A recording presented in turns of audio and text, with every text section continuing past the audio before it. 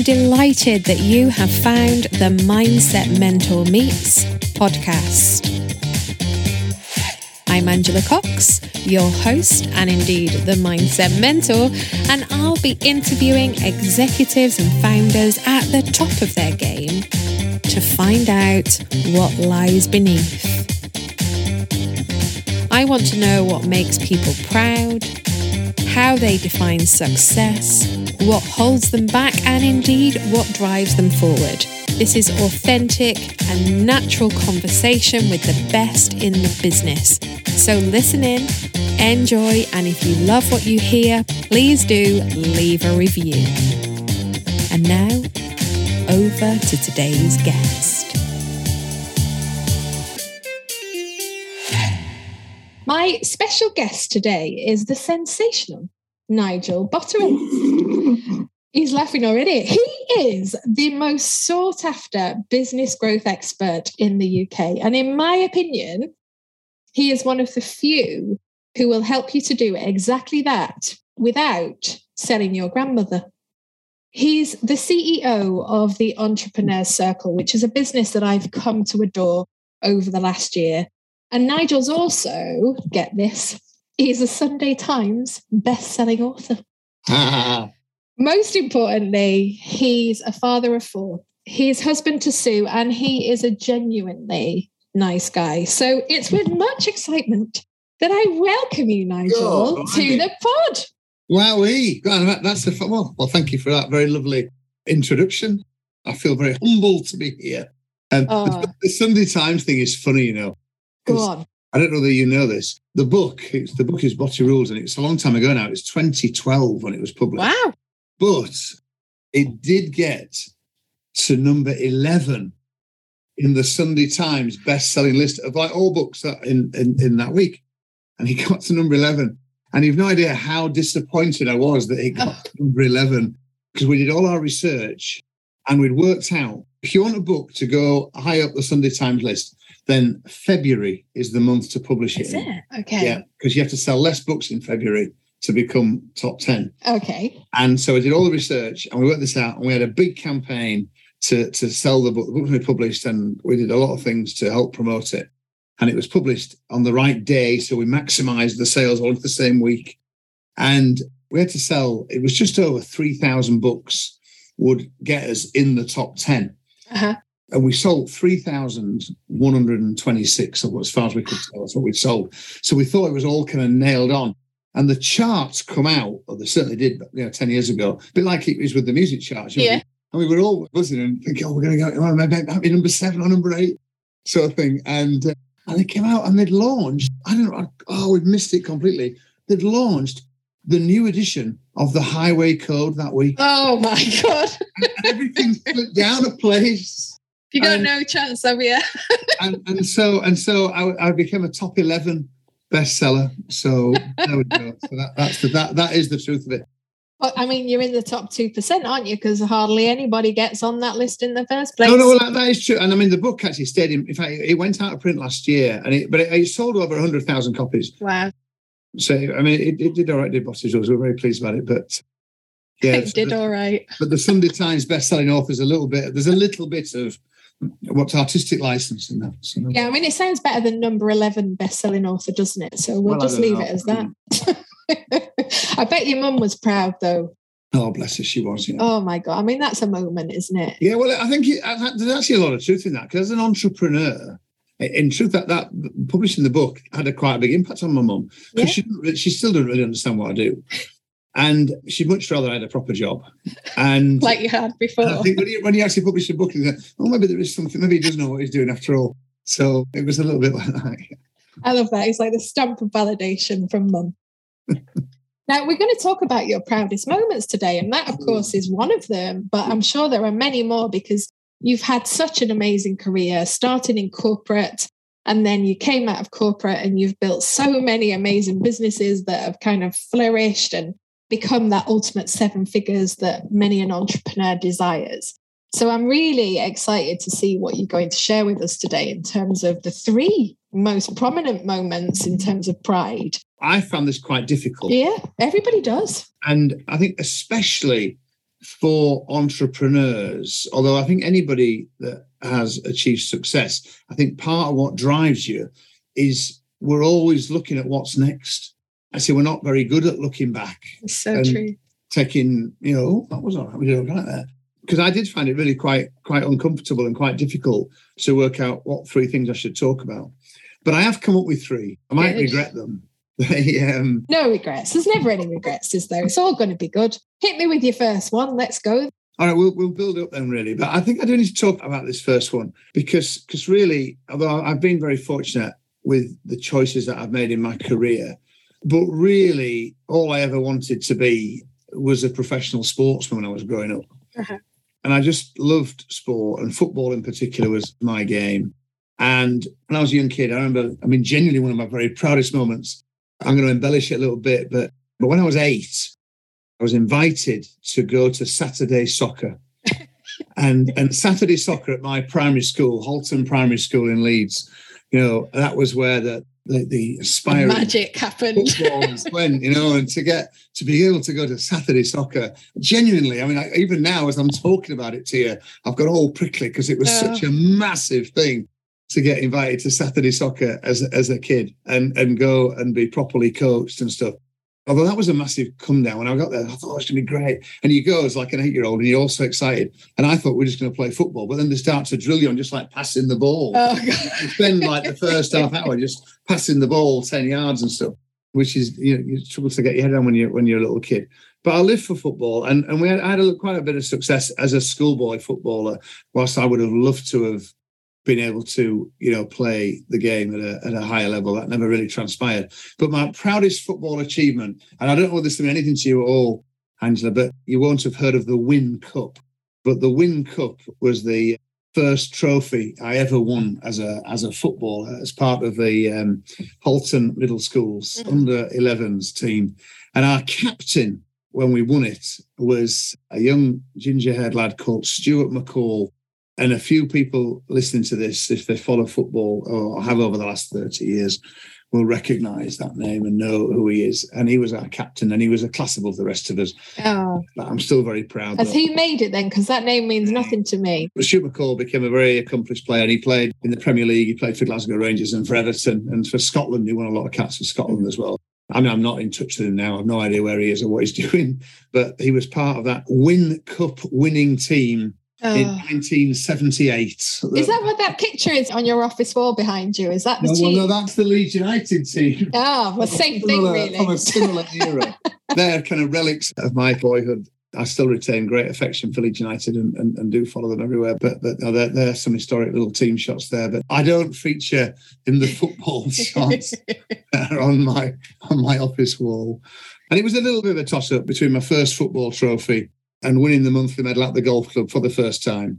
But there are some things that they do matter, don't they? And they shape you. And that is almost like a metaphor for what you do now when I'm looking at it from the outside, in that, this guy Stuart goes on to bigger and better things, but you've been part of the team that has helped him to create that, which is almost what you do. Well, it is what you do now. You're standing on a successful baseline and you're helping other people be successful. That's a very interesting way. And it kind of segues into the second one, really. And with Entrepreneur Circle, the risk of sounding a bit like I'm kind of up myself here, really. No, do. Come on, well bring it. I do, because Entrepreneur Circle came out by accident. Do you know how it started?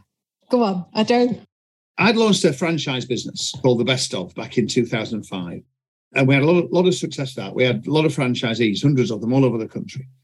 And when there was the big kind of crash in 2008, and Lehman went under and everything else, we had that massive economic downturn. And I thought I ought to do something to help equip my franchisees for these challenging times.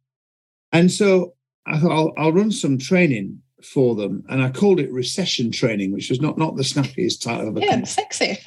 But we had a training room at our offices in Solihull, and we invited them to come along. And we had 2 dates we put in the diary, and they both filled up. And the first event went really, really well. I was a bit surprised, because you never know when you do anything new. Yeah, you're never completely sure how it's going to land, And we were confident, went into it, give it our best shot. And the response was fantastic from these 50 franchisees that had come along. And so we were doing it again the following week for another 50. But that still left like another 100 franchisees that weren't coming to this training. I thought, oh, it's that good and it's helping people. We ought to try and get out a bit more. So I said to my team, I said, right, well, when this one finishes today, if you can stand at the bottom of the stairs with a video camera, and as they come down the stairs, just ask people what they'd say to their fellow friends who've not come on the training. I said, and then what we'll do, we'll send that video out and we'll do one more date and we'll mop up the others that want to come. And left it at that and got on with the day. And it was a Thursday we were on this event. And so on the Friday, they sent this email out. And I got a call. It was only meant to go out to 100 of our franchisees, the ones that hadn't been on the training.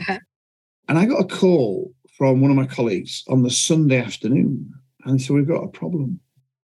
And that video that they did, I said, yeah, it's had 12,000 views on YouTube. It had 12. It's meant to go to 100 people. 12,000 views on YouTube.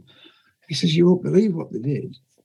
And so they sent this email out, but rather than send it out to the 100 franchisees, they just ticked the wrong box on the CRM system and they sent it out to the customers of all those 100.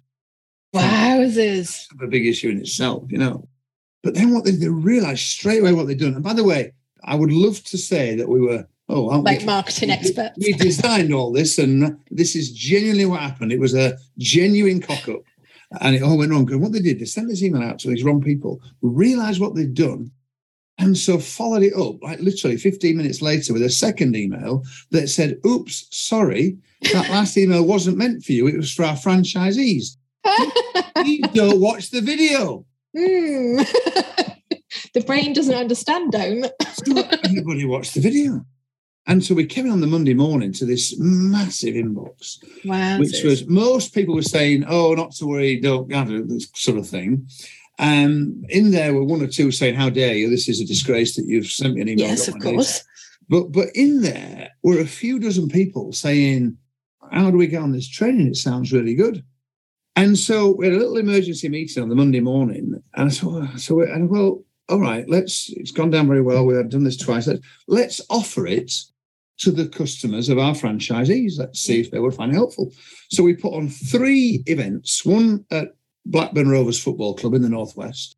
We did one at our training facility in the Midlands, and the other one, I think we went to Reading Football Club. You went south. So we went south to the Majeski Stadium and did it there. And we these events filled up like really quick, sold out 100 people, that's all it was at the time, not big numbers.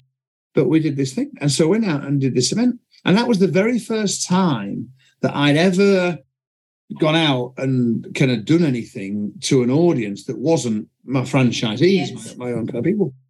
And I was gobsmacked because I thought that when I started out in business, which was, 8 or 9 years before this happened, and I do looking back now, I think my biggest strength was my acute awareness of my big weaknesses.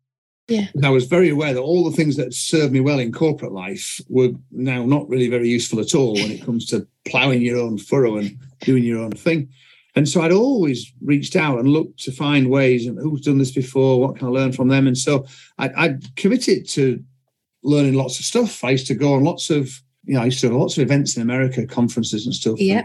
Pick up marketing and stuff. And I just thought that, as we all do, by the way, I thought I was normal. And I thought anybody running a business would be spending time learning new stuff and doing different things. But what these 3 events taught me, which came about because of the email that was that all the stuff that I thought was kind of fairly obvious and straightforward, if you don't know stuff, it's not. And it was a genuine kind of revelation to me that, oh my God, like lots of people don't know, like how simple Google Ads is to do and that difference it can make to your business and getting you a regular flow of leads or how to do this, how to do that. And that was where Entrepreneur Circle came from, because we did these events out and people were we got such a tremendous response. And they said, oh, what's next? What's next? But that was how... Yeah, the appetite was there. It was. And then, people started to implement stuff. And so we launched Entrepreneur Circle in 2010. Mm-hmm. And just as a little sideline, if I'm honest, at the time, I thought, just a useful thing to do. It might help a few people. But it very quickly caught on a life of its own. I mean, we have many thousands of members now, not just all over the country. We've got members in the world, in different parts of the world now. And I do think it's kind of like the reason why I'm on this planet, if that makes sense now. Yeah. Everything I do now is really about the furtherance of Entrepreneur Circle and making it more impactful and more useful to people, and helping it to make the biggest difference it possibly can. And that's where everything is kind of channeled and focused towards. And in terms of the second proudest thing that you wanted me to talk about, really, and I'm really kind of split, and I'm going to cram two into this. Go on then, you're allowed. Because the impact EC has had is huge. It really is. I mean, at one level, we've got quite a few little measures, and some are more robust and more worthy than others. There's hundreds of families. We had a Disney challenge a few years ago.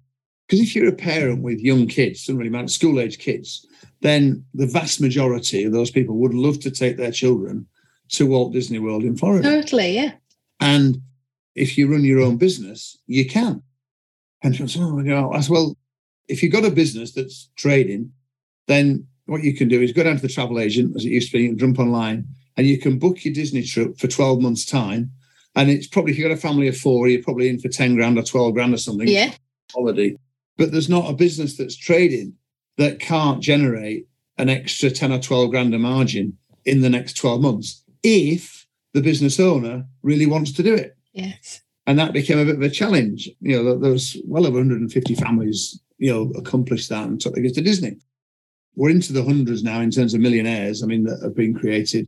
We've got dozens of sizable exits. But actually on a day-to-day level, there are thousands of people living more fulfilled, more comfortable, happier lives as a direct result of Entrepreneur Circle.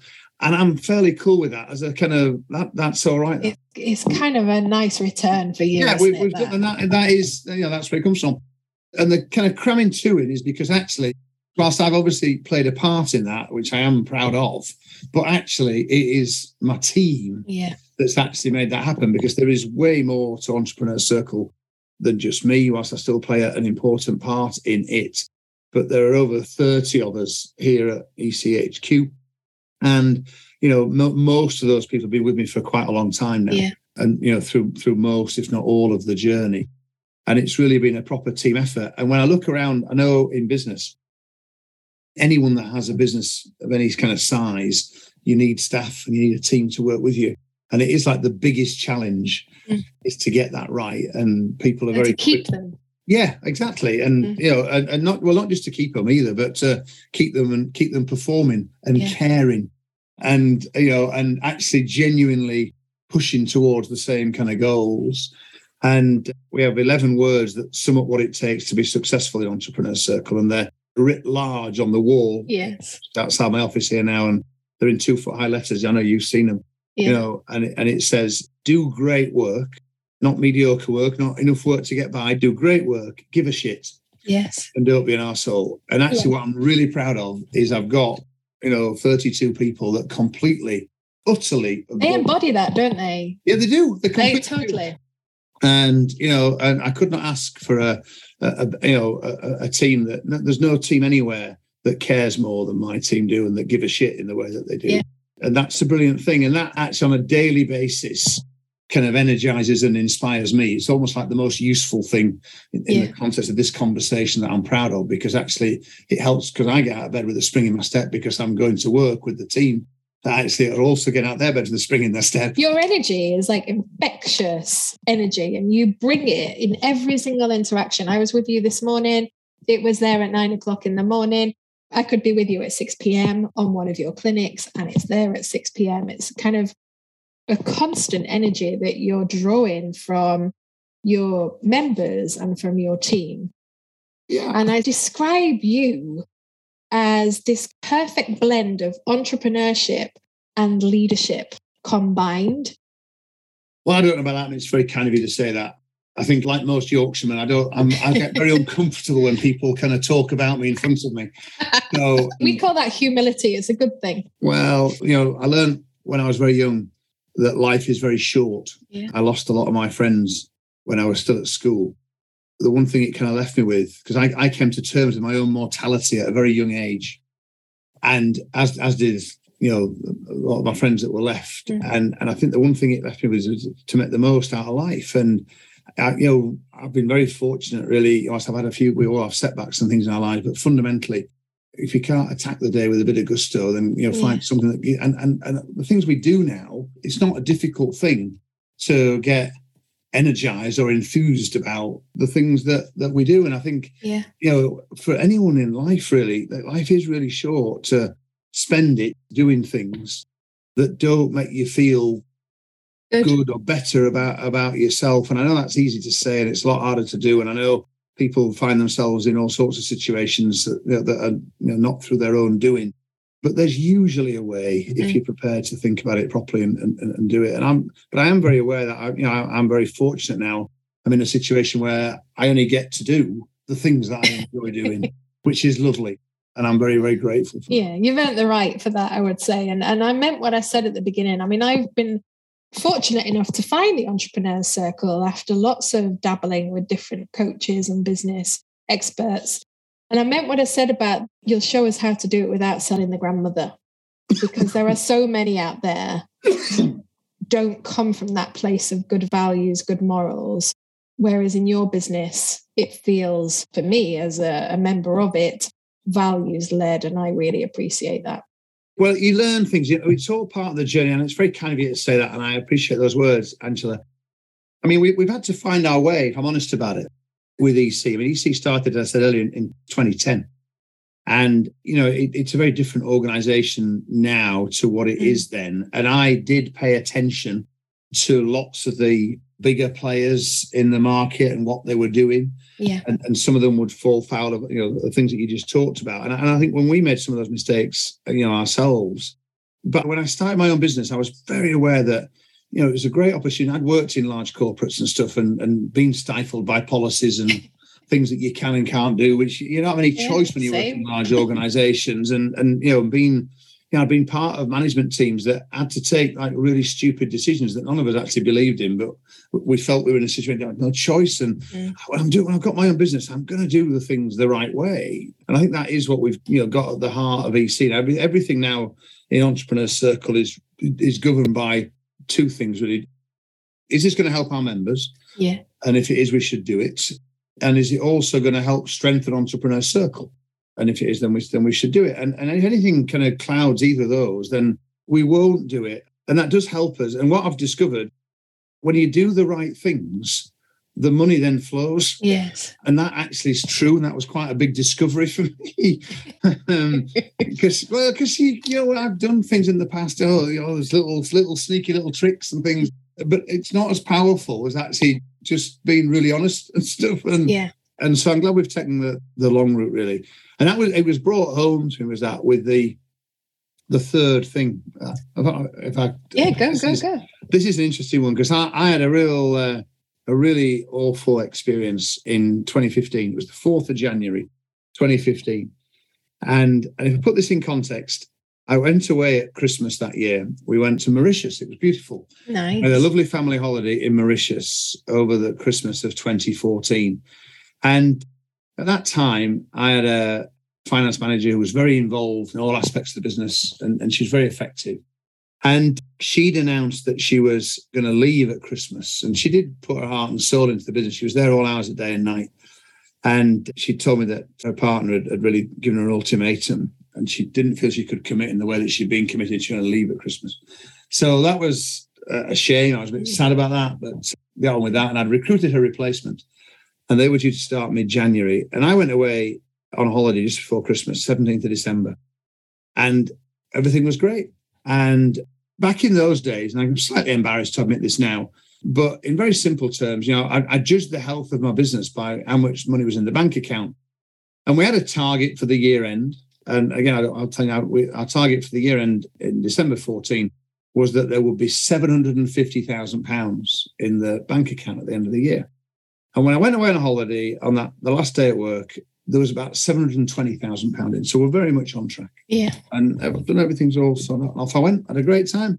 And I came back 4th of January and my finance person's gone and my new people I'd hired couldn't start for 2 weeks. They weren't starting until mid-January. So I went on to the bank on the 4th of January, middle of the afternoon, expecting to see, something probably at this point close to 800,000 because we've got 4 days of January's gone now. There'll be some more money come in. And I went in there and looked at the bank account, and the bank account had £190,000 in it. And I thought, I must be looking at this wrong, and it genuinely was like disbelief. But long story, we were missing over £600,000. And I didn't know where it was. I didn't know what had happened. And I rang the number of my finance person that had just left, and that was the number no longer in service. Oh, my God. Oh, my God. And I called my two kind of most trusted lieutenants. In fact, I had to take them out into the car park. I couldn't even talk about it in my office. I can see the emotion in your face. Like, all this money's gone. And we had everyone thought, look, no, it's not there. And I rang the bank, and this is all the accounts. Yeah, I can see all the accounts. That's what you got with it. And we pulled the statements, and long story, a lot of the payments that I'd authorised before Christmas had actually then been cancelled, and then they'd been put through again between Christmas and New Year. And I still, to this day, I mean, it actually took about 6 weeks. We had to get the forensic accountants in to find out exactly what had happened. I don't believe there was any fraud as such that she actually took any money.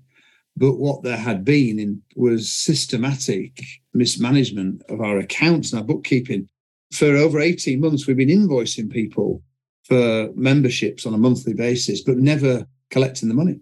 Oh, my God. But they've been invoicing, and by judicious moving of money and robbing Peter to pull Paul, she'd kept that, and she'd obviously realised what was happening. That's why she kind of bailed and left me with this massive problem. It was awful because I'd never had to worry about cash. No. When I started my business, we had a very nice lifestyle. I'd done quite well in corporate life. And Sue, at that time, when she was a full-time mum we had 3 kids when I started the business. Fabian came on a bit later, but Sue wasn't working.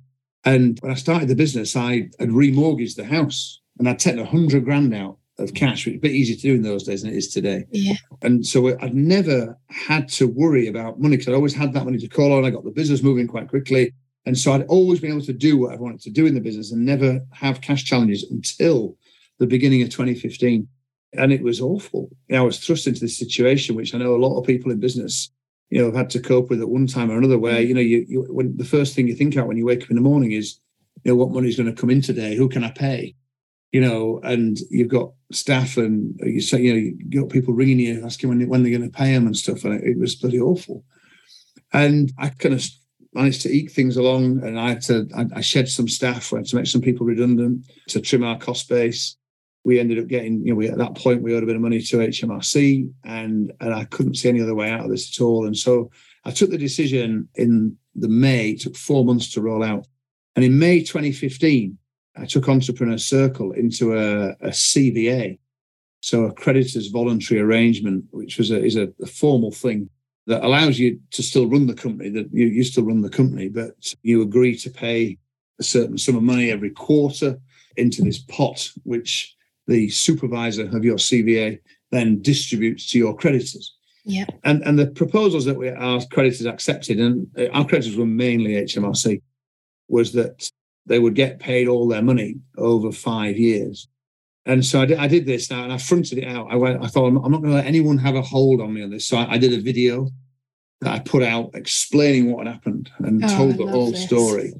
Because I thought, well, at least if I do that, I can hold your head up. People can judge me, but at least no one can hold it kind of against me, as it were. Yeah. I don't hide anything. And from that came 2 things. The response I got was extraordinary. My PA at the time, Hannah, she collated all this. And there's a book, if I've got it, it's on the shelf behind me. I've still got it, and it's like 1.5 inches thick.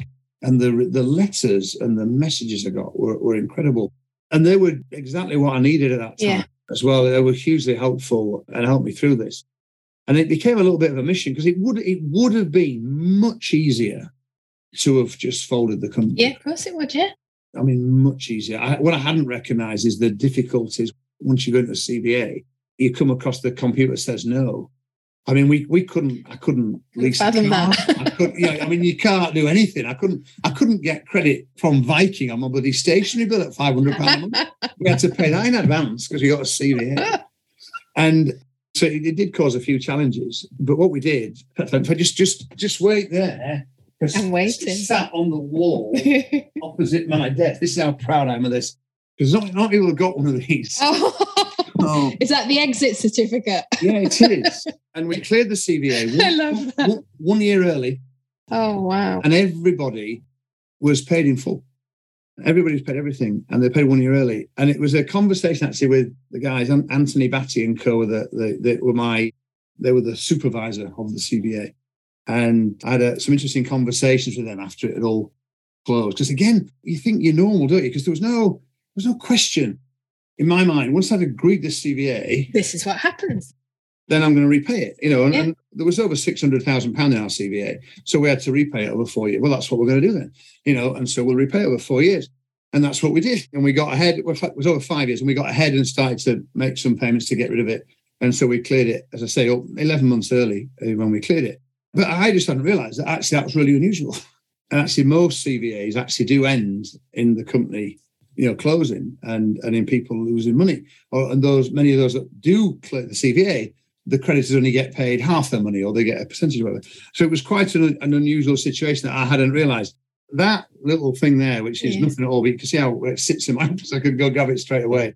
Because that certificate is actually my single proudest moment as a business owner. Yeah, because I know that what we came through would have killed off most businesses. Yeah. And it didn't. And it's true, the old adage about what doesn't kill you makes you stronger, because we are a much better business because of it than if we hadn't gone through it. And whilst I'm not glad we went through it because it was bloody awful, but there is, as there are with many things in life, that things impact you and shape you. And we are, I think, who we are and what we are to a large extent because of that. Because of it. But I am very proud that we got through it. And that's so that will be that was my number 3.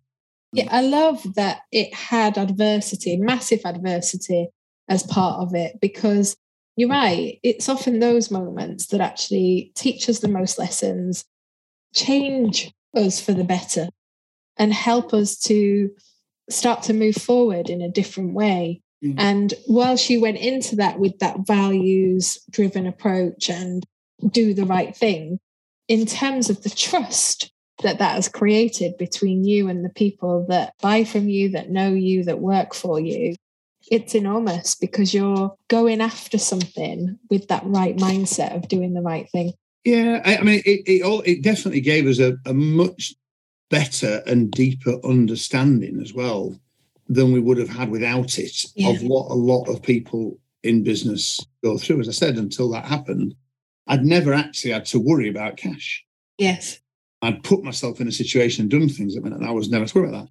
No matter how empathetic you are or how much you try, if you've never actually had to face that situation, you can never understand it quite as well as somebody that actually has kind of gone through it and done it. So, been there, done that. It's fabulous. Yeah. And you talk about, to all of us, around this kind of transition from the wannabe business person to the professional business person. And that transition journey is all about getting all over your numbers. That's one of your big ones. Well, it is. There's no question at all. I mean, and I look back now, and I'm happy to talk about it, but really, it's a bit embarrassing. The fact that what had happened ultimately was my fault. The buck stops with me in that business. I didn't have the grasp on my numbers that I should have done, and I paid a really heavy price for that. That's the truth of it. And the thing about numbers, they're not. It's like driving a car. We all remember when we first got in a car to learn to drive, it was difficult, wasn't it? We're kangaroo hopping down the road or whatever and controlling the clutch and things. But actually, after not that many lessons, really, you get competent and you can do it. And I think numbers like that in business, because it's not overly complex. It's definitely not brain surgery. No. Any business owner with a little bit of focus and guidance can learn to drive their numbers in the business in the same way they could learn to drive a car. Totally. Although it won't surprise you to know that I had one lesson in a manual and said, sod this. And then I learned in an automatic. Well, but I think you're cutting edge there, because my youngest son is going to turn 17 in a few months' time.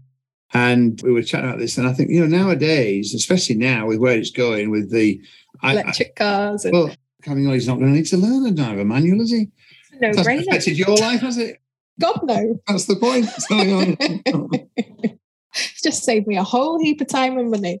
I think you're ahead of the curve. Oh, do you know what? It's been a joy to talk to you about your proudest moments. And I love the fact that they're so different, so varied. And you've given us a real insight into you, the man that sits behind this business expert that helps so many people. So I really appreciate your openness and honesty. Oh, now, What's lush about this podcast is the final question, the killer question, is always about what you believe the secret to success is. And the joy for me is it is different every single time somebody answers this question.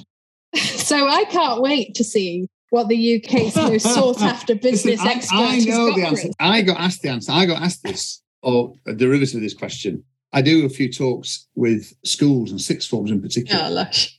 And I got asked a very similar question to this just last week, and by a very sharp sixth form pupil. She said, what did I think was the biggest determinant of people's success? Very good question. So it's a really kind of broad question. But I think I absolutely know the answer to this.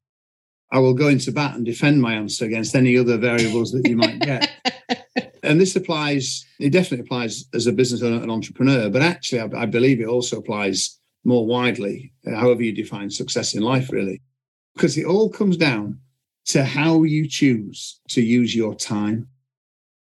And that, in a nutshell, is what it's all about. And in business, which I guess is my natural space and what I know, the people that have built something way bigger than themselves have spent time on the right things to make that happen. So many people in business get stuck in the day-to-day doing the doing the thing, whatever it is that they may do, whether it's dentists drilling teeth or accountants doing accounts or, salon owners waxing legs or whatever. And which is nothing wrong with any of that stuff, unless what you're trying to do is build a big business, in which case, for some time, each day and certainly each week, you have to get away from the doing and actually doing the working on the business and moving it forward. And, there's so many distractions nowadays.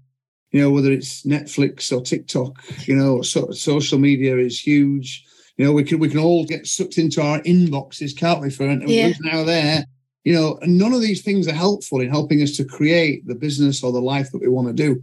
And I think it's, as an individual's basis, it's our ability to, and we all get it wrong some of the time. Just to be clear, I have a little sneaky TikTok myself from time to time.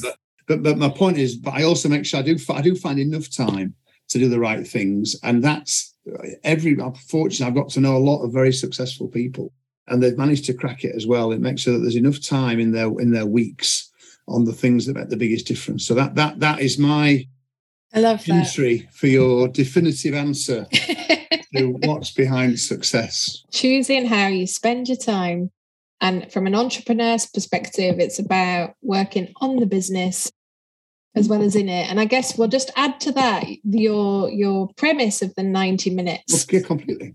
Which has really helped me. It's designed to make it accessible because can I tell a story about how this? Yeah, we've got another 5 minutes. So this will just wrap this up nicely then, because I mentioned earlier when I started my business, I remortgaged the house, and no one was more driven to succeed, because no one in my family run their own businesses. Everyone thought I was a bit bonkers. All my friends and family, I'd had this good job. Well, kind of. Oh my God, Nigel's lost it. What's he doing? It's a disgrace. So I had to make it work, really, to avoid the humiliation of failure, really. And there was an old boy in the village, an old guy who retired where I lived at the time, and he took a bit of an interest. And he used to pop round and just spend half an hour of a cup of tea. I think it suited him. And I used to kind of try and suck the wisdom out of him. And it was about 3 months I've been going in my business. And he came around one day, and we sat in my lounge having a cup of tea. It was the day that they toppled the statue of Saddam Hussein. Oh, God. Yeah, that's when it was. March 2003. And he said to me, Nigel, what's the single most important thing you've got to do then for this business of yours to be a success? And that was a horrible question. I flipped. Well, that's what I figured. One way I've got to get, if I get enough customers, I said, I figure I'll be okay. Because if you've got enough customers, everything else gets taken. He said, Nigel, I think you're right. Phew. He said, so when are you getting and keeping customers today then? I said, sorry. He said, well, you're a smart guy. He said, I know that the success of this business is important to you. He said, and any sane, sensible person who understands that would surely have some time set aside each day to do the single most important thing. And I didn't, and I felt really stupid. But that conversation started a habit, because I'm a morning person. I'm a best in the morning. And so I started the very next morning using the first 90 minutes of my day, because I could do 90 minutes without losing concentration. Yes. I can't go beyond 90 minutes. See, I get distracted. Someone's got to give. But I can do 90 minutes. And I've started, and it's a habit I've had now for almost 20 years. Yeah. I focus first thing in the morning from 7:30 till 9 o'clock on the things that will make my business more successful, that will move me and my family and my enterprise to where I want it to be. And then I can emerge at 9 o'clock, kind of blinking into the lights, and I can deal with whatever the day throws at me. You know, I can look after my customers. I can do whatever I need to do because I've done the most important thing. And there's no question at all. You know, we've been fortunate to have a bit of success in business, but it's all been built in those 90-minute chunks. Yeah. And I think, and that is a manifestation of the secret to success that you asked. So I love it. I love it. And we'll just finish on the fact that getting and keeping customers that you talked about in your house that day in 2003 has just manifested in terms of an amazing convention in Birmingham with 1,250 people listening to you and the wonderful speakers that you brought in, listening to you, sharing your wisdom on how we do exactly that. And it was an absolute triumph. Yeah, well, thank you. No, it was great. It was a lot of fun, the convention, wasn't it? It was. We do enjoy it. I tell you, my biggest relief, though, Angela, and because the hardest thing about the conventions is selling the tickets.